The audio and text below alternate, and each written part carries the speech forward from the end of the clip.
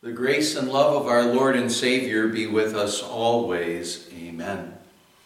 The Word of God we want to consider today is the beginning of our Old Testament reading for yesterday, this past Sunday, from Ezekiel chapter 18. We're looking at verses 1 to 4 right now, where Ezekiel wrote, "The word of the Lord came to me.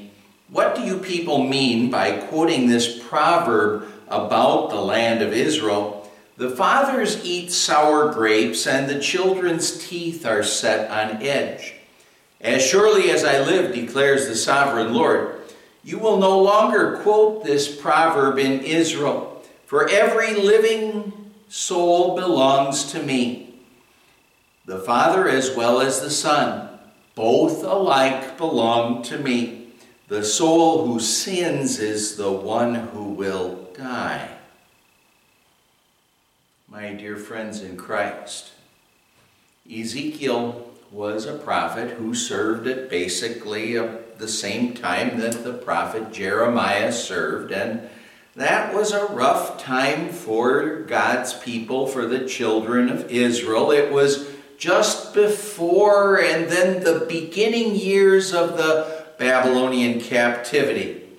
And of course, the Babylonian captivity, God had the Israelites exiled like they were, removed from the promised land of Palestine, many of them, because of their idol worship, because they rejected God. And after the 70 years of that captivity was over, well, basically, that captivity did serve its purpose, because those who returned to the promised land of Palestine, idolatry wasn't really a problem for them anymore. Worshipping idols. They had other problems that they needed to deal with, but that problem seemed to be dealt with quite a bit. Before the captivity, Ezekiel, he had the job of warning the people, telling them about the coming judgment, warning them, and, well, if they would have listened to that warning, who knows what would have happened. But he told them about that coming judgment. And then after the captivity began, then his message changed a bit. Instead of the warnings, what he did is he gave, God's people this assurance, the promise that one day what God would do is he would deliver his people, get them back to the promised land so that, the Savior could be born and win salvation for us. But now our reading for today is a portion of Ezekiel's ministry prior to the captivity beginning. And Ezekiel had been spending a good bit of time warning the people about the coming judgment. And when he warned them, what happened is that they complained, and they said that basically what they felt was the case is that they were getting punished for their fathers, their ancestors' sins. Ezekiel wrote, "The word of the Lord came to me. What do you people mean by quoting this proverb about the land of Israel? The fathers eat sour grapes, and the children's teeth are set on edge." They were saying that the fathers got to do what they wanted to do, that they could eat the sour grapes, they could sin and rebel against God, and then now what was happening is that the children, their descendants, they're having to pay the consequences. And, if you think about it, the conclusion to the commandments does say something that sounds similar to that. In it, God says, "For I, the Lord your God, am a jealous God, punishing the children for the sin of the fathers to the third and fourth generation of those who hate me." But remember that in the conclusion, God also says he shows love to 1,000 generations of those who love him and keep his commandments.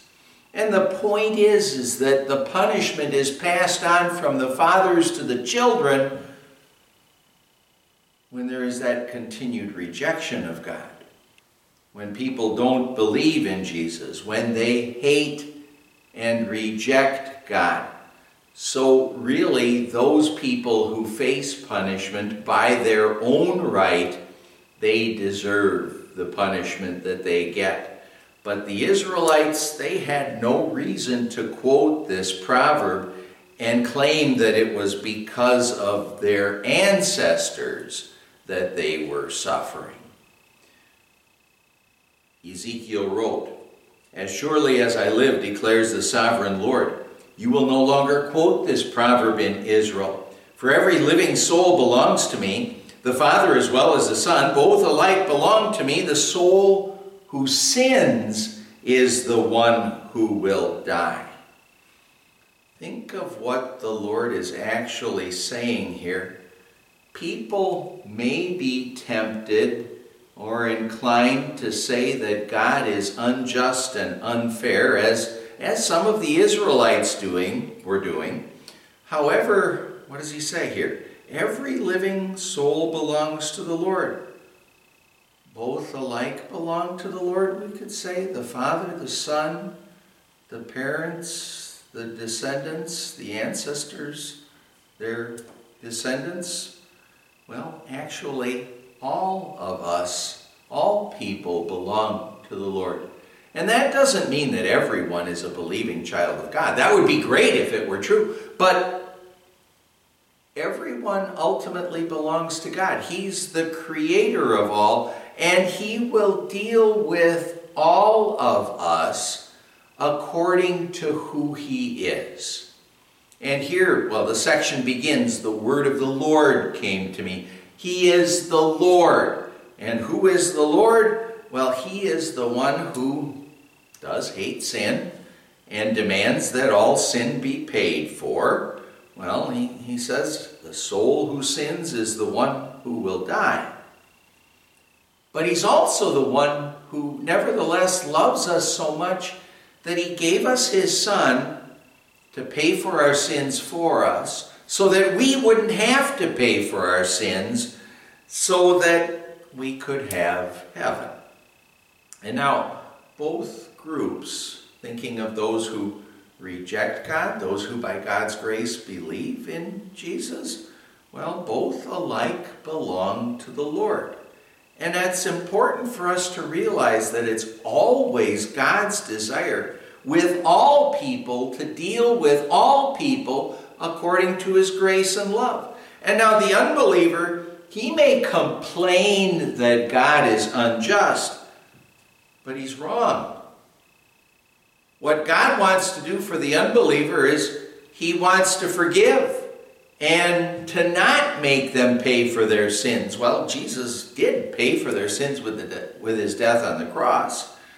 But because they reject God, because they reject Jesus, well, they've rejected his forgiveness, and as it says, the soul who sins is the one who will die.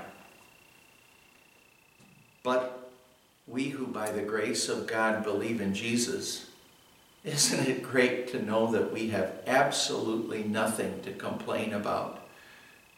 We have just every reason to rejoice, because we don't get what we deserve because of our sins. Jesus got that for us. We get what Jesus won for us with his life, his death, and his resurrection, and what we believers can keep on doing is we can keep on talking to the unbelievers in the world around us and telling them always that what God wants to do is he wants them too to believe in Jesus, so that they don't have to pay for their sins, so that they too could enjoy God's grace and love forever.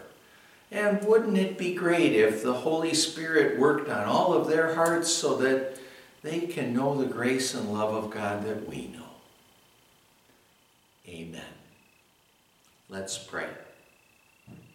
Lord God, our Heavenly Father, there are many things that we are tempted to complain about in this sinful world. But there's one thing we certainly can't complain about, We can only rejoice in knowing that you always want to deal with us and all people according to your grace and love. Thank you, dear Lord Jesus. We pray in your name. Amen. And the grace of our Lord Jesus Christ and the love of God the Father and the fellowship of the Holy Spirit be with you always. Amen.